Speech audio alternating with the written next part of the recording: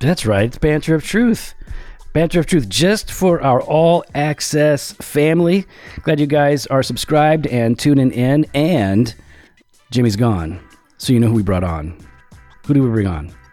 Krista McDunn. Krista McDunn, she's back. This is super fun. We like having Krista on because she understands us. You get us. I do. Yeah. So it's like we don't have to pretend, we have somebody else on here like Nick Batzig or like some Presbyterian who's really uptight. We got to be super a certain way. But with you, we can just be ourselves. And that's super fun. Somebody made that comment. They're like, Krista, she can handle their silliness, right? Yeah. On Twitter, I saw that. Yeah, I can. Yeah. I've been working with you guys long enough. Yeah. You can I'm handle immune. the whole D&D crowd at the conferences and everything. So I'm immune. And your husband's he's a goof in a different way, but he's definitely a goof. He can be. Yeah. I don't think people know that your husband's a goof. No, I think people are hang with him. Yeah, they're surprised to find that out. But yeah, he has a very dry sense of humor. Yeah, he does. And it takes a while to sometimes people think he's actually serious and then I have to yell at him. But no. So all right, so this is going to drop in December. What are you guys doing for Christmas? Or you guys have plans? I kind of don't know what exactly we're doing for Christmas yet. Ian will be home, right? He is home actually now, okay, which is great. So yeah, he finished up his first term and he's home. He got home before Thanksgiving and he'll be home until January. They do it a little different. Yeah. What kind of half-baked college is he going to? It's like a party school. No. Sounds like a party school. Well, every school probably has an element of that. But no, they do quarters. Can you say what school he goes to? I probably, yeah. He goes to DePaul University in Chicago. Smart guy. So, yeah. DePaul University in Chicago. I know. I have to say that because my neighbor said, is it DePaul or DePaul? Yeah. So because we were just shouting across the street. So. Yeah, Ian's a good guy.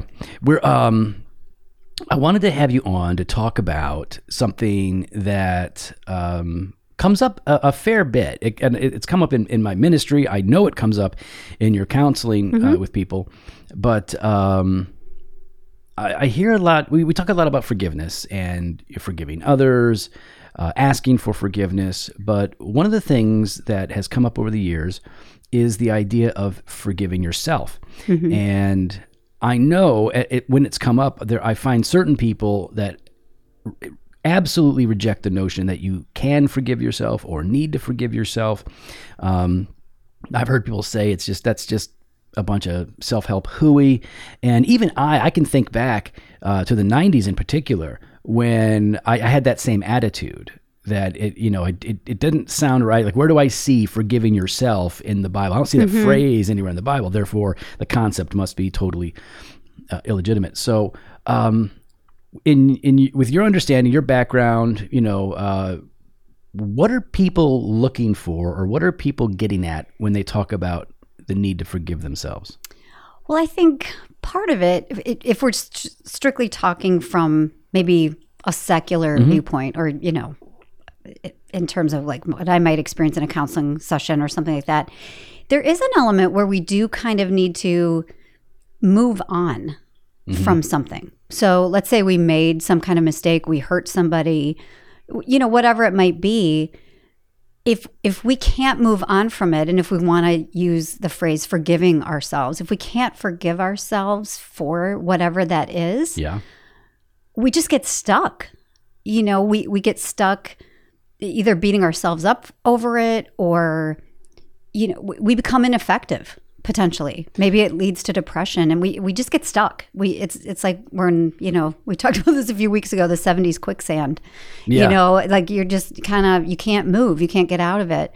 And so I do think there is an element of kind of coming to grips with mistakes we've made, how we've maybe wronged people. In a counseling session, even with non-believers, I'll pull out that passage from scripture and I'll give some caveats that I'm not trying to push my faith on them or anything. This is ancient wisdom. That's all this is. But it's just it's kind of like a proverb where it's kind of acceptable stuff like across the board. But that idea that if at all possible, as much as it depends on you, be at peace with all people, right? I love that, because if it's possible, sometimes it isn't. As much as it depends on you, meaning it doesn't all depend on you, only some of it does, but be at peace with people. So I think that speaks to that a little bit, that if we are making that effort to be at peace with people, if we've apologized, let's say when we've done them wrong, whether or not they actually forgive us, we don't have any control over that. Right. But we can move on and feel like, okay, I've done everything that I can. I can't really do any more. I could sit here and stew about this, but for what? To what end? It's not going to really accomplish anything. So I think that's part of it, maybe, where people are coming from. And I think you can apply that even to non-believers. Like like I said, I would describe that to somebody in a counseling office, you said it's like moving on. Yeah. And I think about, and it'd be interesting to know, how, is there a difference? Because I'm very familiar with how the Bible describes or unpacks forgiveness. I can define it biblically. And I'm curious, what the world, how the world unpacks that. But the idea, and I'd like to hear what you have to say about that. But I would imagine that in both cases, when you forgive somebody, you stop punishing them. When you forgive somebody, you're no longer charging them. You're no longer holding it against them. And so a lot of us, and I can think about my own sins in my own life from a long time ago and from this week, where I'm inclined to punish myself and just wallow in like this mental self-affliction. Right. And that sounds like also what you're talking about. Like, you got to move on. Is stop, if you've done what you can to remedy the situation, if you've done your part, then you need to be able to move past punishing yourself and charging yourself with it. It doesn't mean that you're not guilty of what happened. Absolutely. But you don't have to constantly carry that guilt with you if you've done what you can for restitution or repentance in the case of a Christian, which is a part of restitution. Right. So in the world, when the world talks about forgiveness, when counselors talk about forgiveness, what's the conception of that? Because we would think of it in those terms, right? No longer charging another, holding it against them, holding it over them. What about the world? I think it would be similar. Pretty similar. At least that's how I would explain it. But then again, I'm coming from that Christian perspective, and I could speak to it in more generic terms. But yeah, I kind of think so. I suppose some people might look at it like, well, I'll forgive you if you pay me back somehow. Like if, like what you were talking about, restitution possibly. Or did they earn forgiveness back? That actually can be a challenging thing. Like if there's been some type of betrayal in a relationship and earning trust back, that's tricky. Even in a Christian, like let's say with a Christian couple, there is a time where the other person doesn't trust maybe their spouse, let's say, and frankly, they shouldn't. Right. There needs to be a time that has to be built back up, and sometimes people want to rush through that. If I can call it the offending spouse, wants that to hurry up because it's uncomfortable. Oh yeah. And so I'll even talk about that. With non-believing people, that those kinds of things take time, and you do kind of have to earn it back. I've heard people say things like, you shouldn't have to ask for forgiveness because, Christ forgave us without us asking. Yeah. And I don't know. I don't agree with that. We're not God. You don't believe in the love means never having to say you're sorry? No, I don't. No, that's dumb. That is dumb. If you say that, stop saying that, people. Yeah. That is, you're say being you're dumb. sorry. Yeah. You know what? That's a biblical thing. Say you're sorry. I'm really sorry. I did a bad thing. Yep. And you know what else I did? I believed this stupid thing about never having to say that to you. I'm sorry for that too. All right, I'm going to put you on the spot. Okay. All right. Now, it's not either godly men and women that fall on both sides of this, so you're not going to get in trouble, but I'm going to put you on the spot. Uh-oh. There are some people who believe that you do not have to, and some would say you really can't, but let's just say you do not have to extend forgiveness unless the person is repentant. They point to the reality that God does not forgive anyone until they're repentant. That's a part of it. There's a condition there. And therefore, you do not have to forgive somebody if they aren't repentant. Is that your position? Or do you think, no, you can extend forgiveness even if they're not repentant? Wow. That's an interesting... Pick a side, choose now, and you will stand there forever. Yeah, because it'll be immortalized on Banter of Truth. I think ideally, it would be great if someone acknowledged that they wronged you. However, again, from a counseling perspective, what if that person has died and they can't ask you to forgive them because they're dead? or they've walked out on you or whatever. So there's an element, I think, of forgiveness that I help people to walk through that frees them. Yeah. And I think that's important though too. So is it sort of an incomplete forgiveness? Yeah, probably. It's certainly not perfect, but I think there is value in people thinking about, like, can I release this for myself so that I don't become embittered and just, ruminating on this over and over and over again? How can I do that? And there's ways to do that. There's techniques to do that where you it's as if you're writing a letter to somebody. Sure. And they may still be alive, but you may not send it. Right. That's what we call it, a do not send letter. So you write it out as if you were going to send it, but you don't, because then you just get it out. You get out what you need to say to that person. You're forced to articulate what you're carrying in your mind and your heart. Because here's another example. That person may still be around, but maybe they're not safe to be around. Yeah. But yet you still need to be able to move on. And so confronting them, like if it was an abusive situation or something like that, is not smart. It's actually dangerous. Yeah.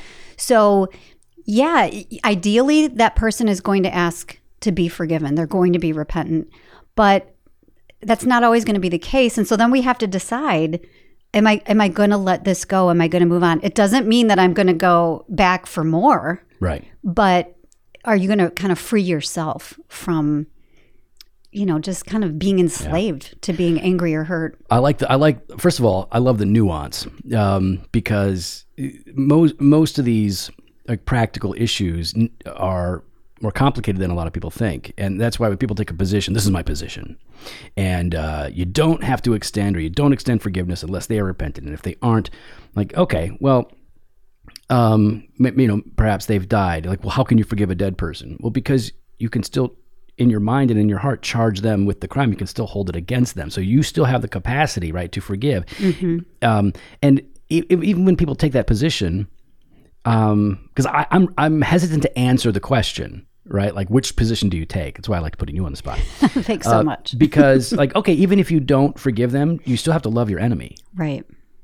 So that means your heart towards them needs to be something different than what it is right now, probably. Right. So, yeah, I tend to think, like, I think you can, in horizontal relationships, forgive people without them being repentant, though they should be repentant. And like you said, that is ideal. But even if you can't, you've got to do something with that burden. Mm-hmm. And of course, God takes that burden, but how do you process it? What do you deal with? How do you deal with it? And I think that, I like what you said. Because it can become, and it does for a lot of people, become a poison. Oh, that just embitters the soul. Absolutely. I mean, even just as you were talking, I was thinking about Jesus saying, "Father, forgive them, for they know not what they do." Yeah. I mean, there he is hanging on the cross, asking the Father to forgive these people that are hating him. And think about what he's actually saying there, because I think that's a really interesting passage. Forgive them, for they know not what they do. Forgive them in light of their ignorance. Mm-hmm. Now, since when does God forgive us because of our ignorance? Like, you read Romans, that's not the case, right? Because in a sense, nobody's ignorant of our sin, but there has to be a sense in which there is a mercy shown, mm-hmm. right?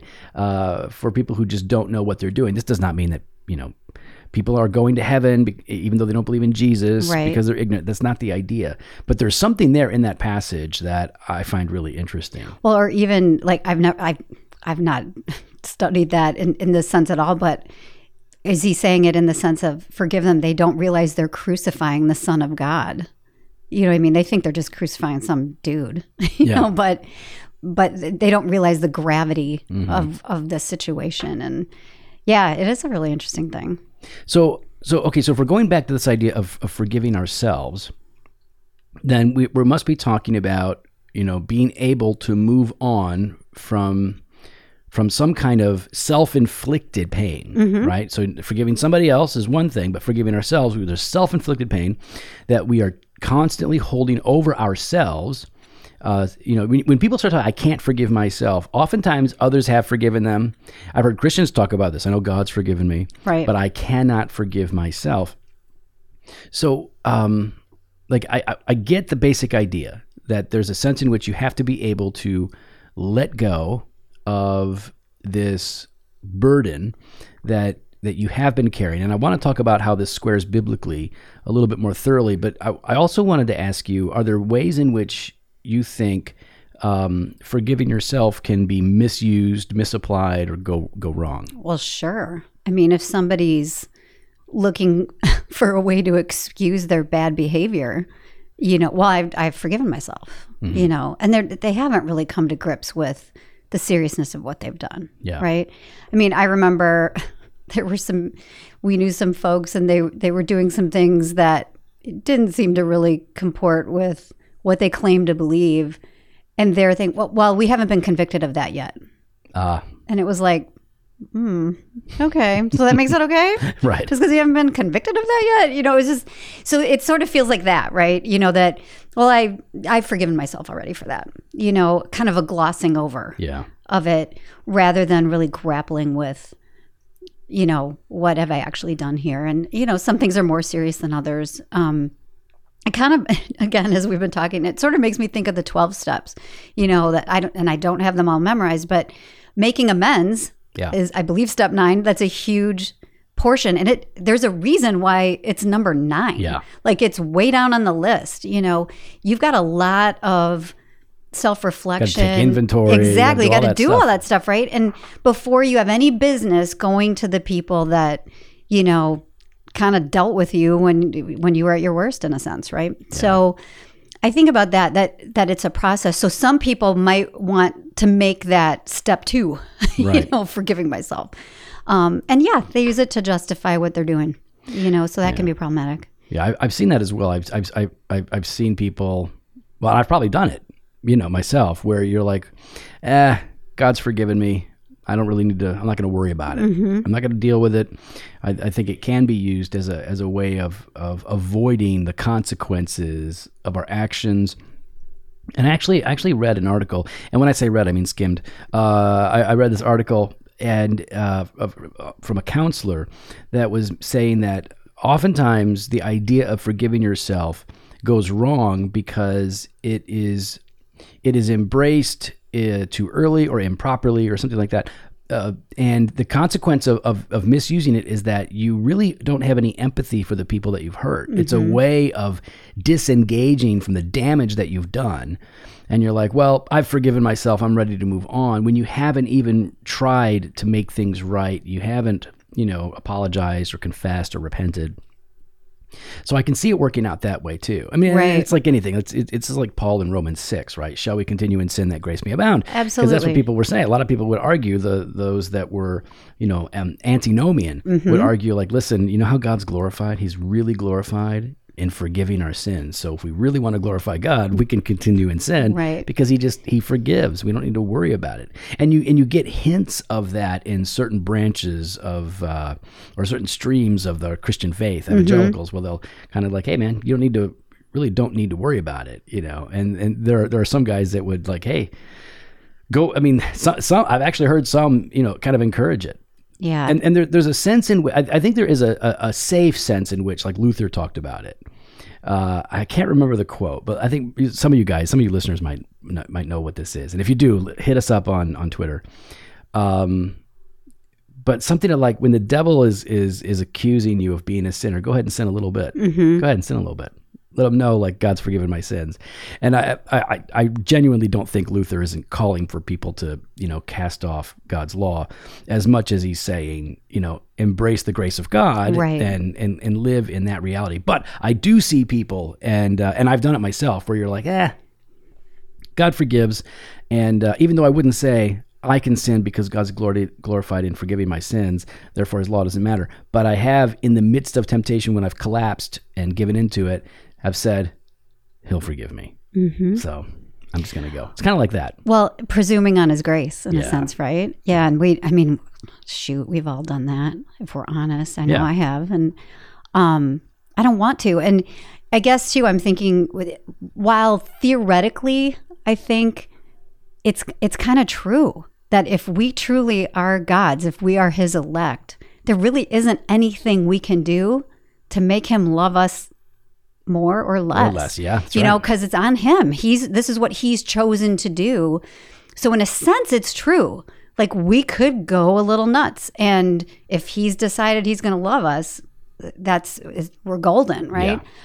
But if we really understood what it cost him, what that means, how incredibly lavish that is, Yeah. why would we want to? Yeah, you wouldn't. Exactly. So we don't. So people who try to make that argument, I think, really have likely a shallow understanding of the enormity of God's grace. I can't speak. Even the confessions talk about this, right? The confessions talk about that that we can wind up in a backslidden state. That that our spiritual condition, right? Not our standing before God, but our spiritual condition, our experience, our communion with God, can come into disrepair, and we can get so turned in on ourselves and dive so headlong into sin that you can barely even see, or maybe not even see, that we are regenerate. And in these cases, we lose assurance, which is appropriate, and all these things. But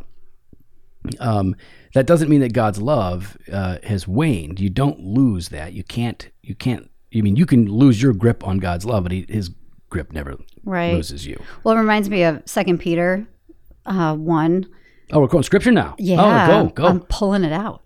No, where he's listing all these qualities, and then he says, if you don't have these, or if they're yours and they are increasing, because they keep you from being ineffective or unfruitful. And whoever lacks these qualities is so nearsighted that he is blind, having forgotten that he was cleansed from his former sins. Yeah. So it's not about because you're not trying hard enough or whatever. You've forgotten the gospel. You've forgotten the truth. You've forgotten the joy of your salvation. And so, yeah. How many times does Scripture make that point?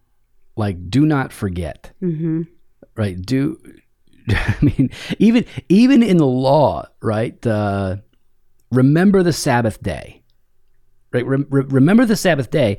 And when the law is given, there's a lot of remember, don't forget. Like, I am the Lord your God who brought you out of Egypt. They just left. They don't really need the reminder, do they? But they do. But they do. I just redeemed you, so you can rest because I am your saving God. And that's why we do the Lord's Supper. Right. It is. Hey, everybody! It is a memorial. It is not only a memorial, but it is a memorial. You're supposed to remember Christ's sacrifice. And I make this point a lot during the Lord's Supper, but I like that he said, "Hey, I'm going to die, and I want you to remember this. I want you to do this often in remembrance of me."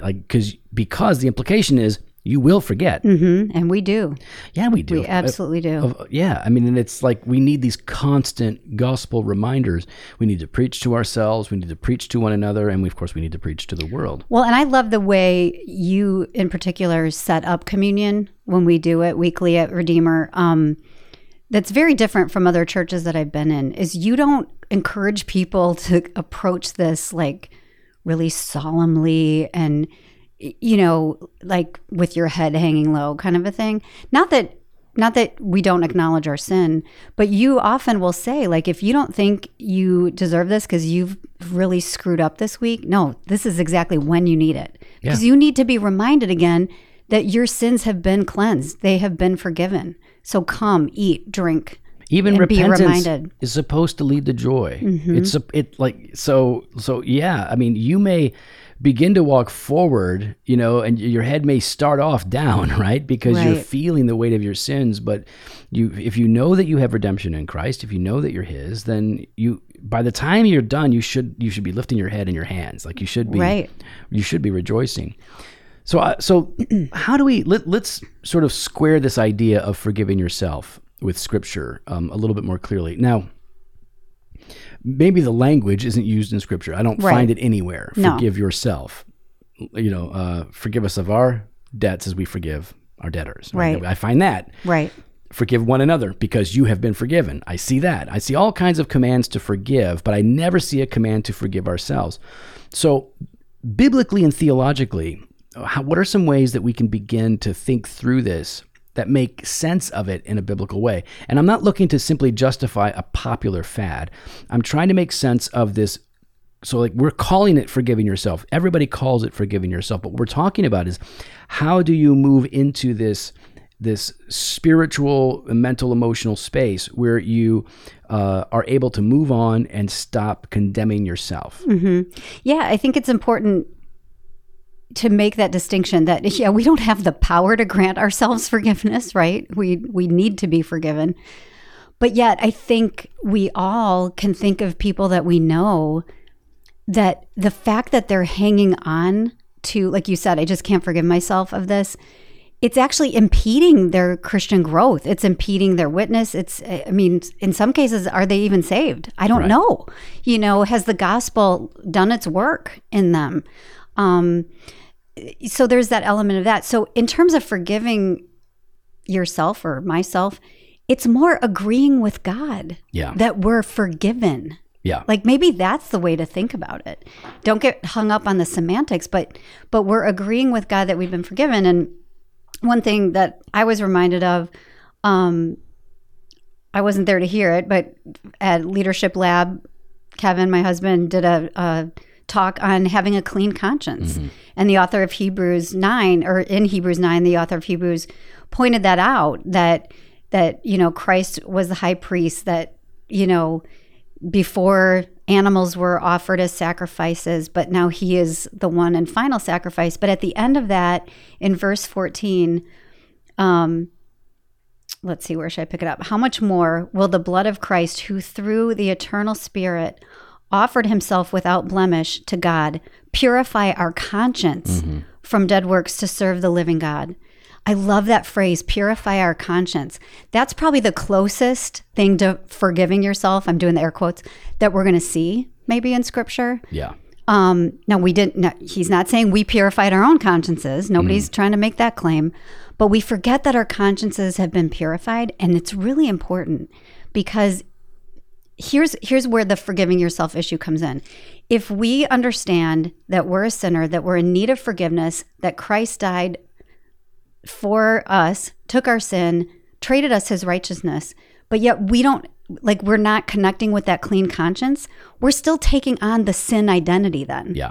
And here's the danger of that. We tend to think like, well, if that's who I am, then I might as well act like who I am.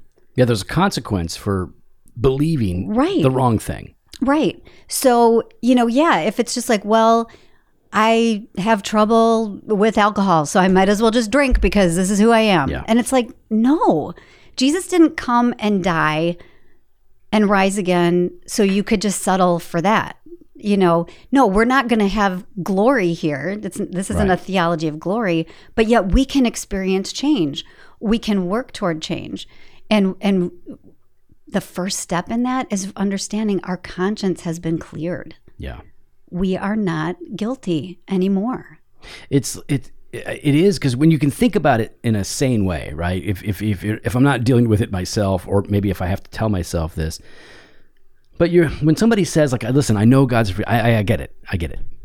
I hear you, Krista, telling me about the gospel, telling me about Jesus.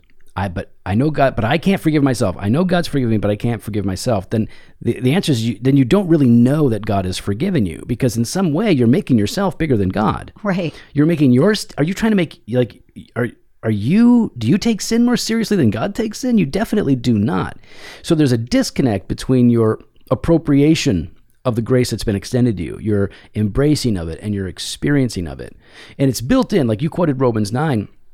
In Hebrews 10:22, it says, let us draw near with a true heart in full assurance, with our hearts sprinkled clean from an evil conscience and our bodies washed with pure water. So if you're struggling with even forgiving yourself, it means that you're not able to rest in the cleansing of your conscience, and the consequence means you're not going to be drawing near to God. You're going to be growing distant from God because you can't take him at his word when he says, I have removed your sins as far as the east is from the west. Right. You don't, in some sense, you don't believe that, in some sense. And listen, I'm not coming down on people that are struggling with this, because I've been there as well. Mm-hmm. Listen, I've done things that are so bad in my past that I haven't told Jen. I actually tried to tell her. I'm like, we were dating. You want to share it now? Well, no. I'm just kidding. What's the statute of limitations? I'm totally I gotta look kidding. this up. Let me Google this. No, I'm Can totally I still go kidding. to jail? But they were like, because I was trying to be honest with her, and I started going into some of the stuff. She goes, "Hey, I don't need to know that stuff. Are you okay?" I'm like, "I'm fine. Yeah." And she's like, "Good. All right. I don't need to know. I'm fine." So, well, what a picture of grace, though, that is. No, that's awesome. Yeah, she was like, "I'm not." Jen was the most innocent person I'd ever met in my life. And I was probably the most formally corrupt person that she still has ever met. And it was, it was very different. We were coming from very different experiences in our youths. But yeah, she was like, "No, I don't need to know that." But my point is like, that stuff that I used to do weighed heavy on me. And it messed me up for a long time. And it wasn't until I really understood the gospel that I could let go of it. And not because it wasn't bad and I didn't hurt people and whatever, but it's because I can't do anything about it, but I can walk in repentance and walk in newness of life, knowing that God has forgiven me. So my conscience is clear, even though I'm not innocent of what I did. Right. And I'm able to move on. Like you said, I'm able to go forward and not be paralyzed by those things. Well, in a lot of ways too, those are some of the most amazing testimonies when God saves people who were so bad. I guess the one that often pops into my head, if it's true what they say, I think about Jeffrey Dahmer, being baptized in prison and becoming a Christian before he was killed in prison. I know that's a really, frankly, offensive thought to a lot of people. Yeah, because you want to kill the sadistic, cannibalistic serial killer. You want to murder that person. What he did was flesh. awful, right? Yeah, but I find that incredibly hopeful because my gosh, in our hierarchy of sin here on earth, if a dude like Jeffrey Dahmer can go to heaven, maybe I can too. That's just kind of, I think it's cool. I hope he is there, because what a testimony to how huge God's grace is. That's crazy. Yeah. I think that people struggle with that. Because on the one hand, you've got a sense of righteousness. Like, hey, absolutely. Man, evil needs to be taken care of.